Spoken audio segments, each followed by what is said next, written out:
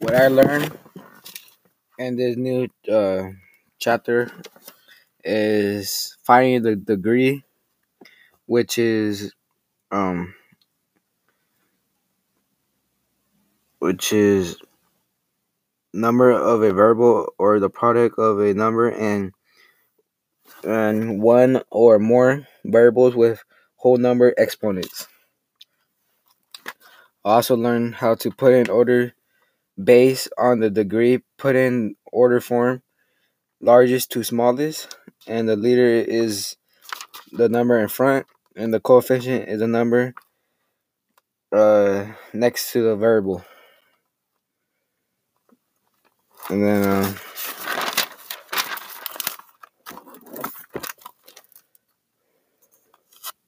yeah, that's pretty much it.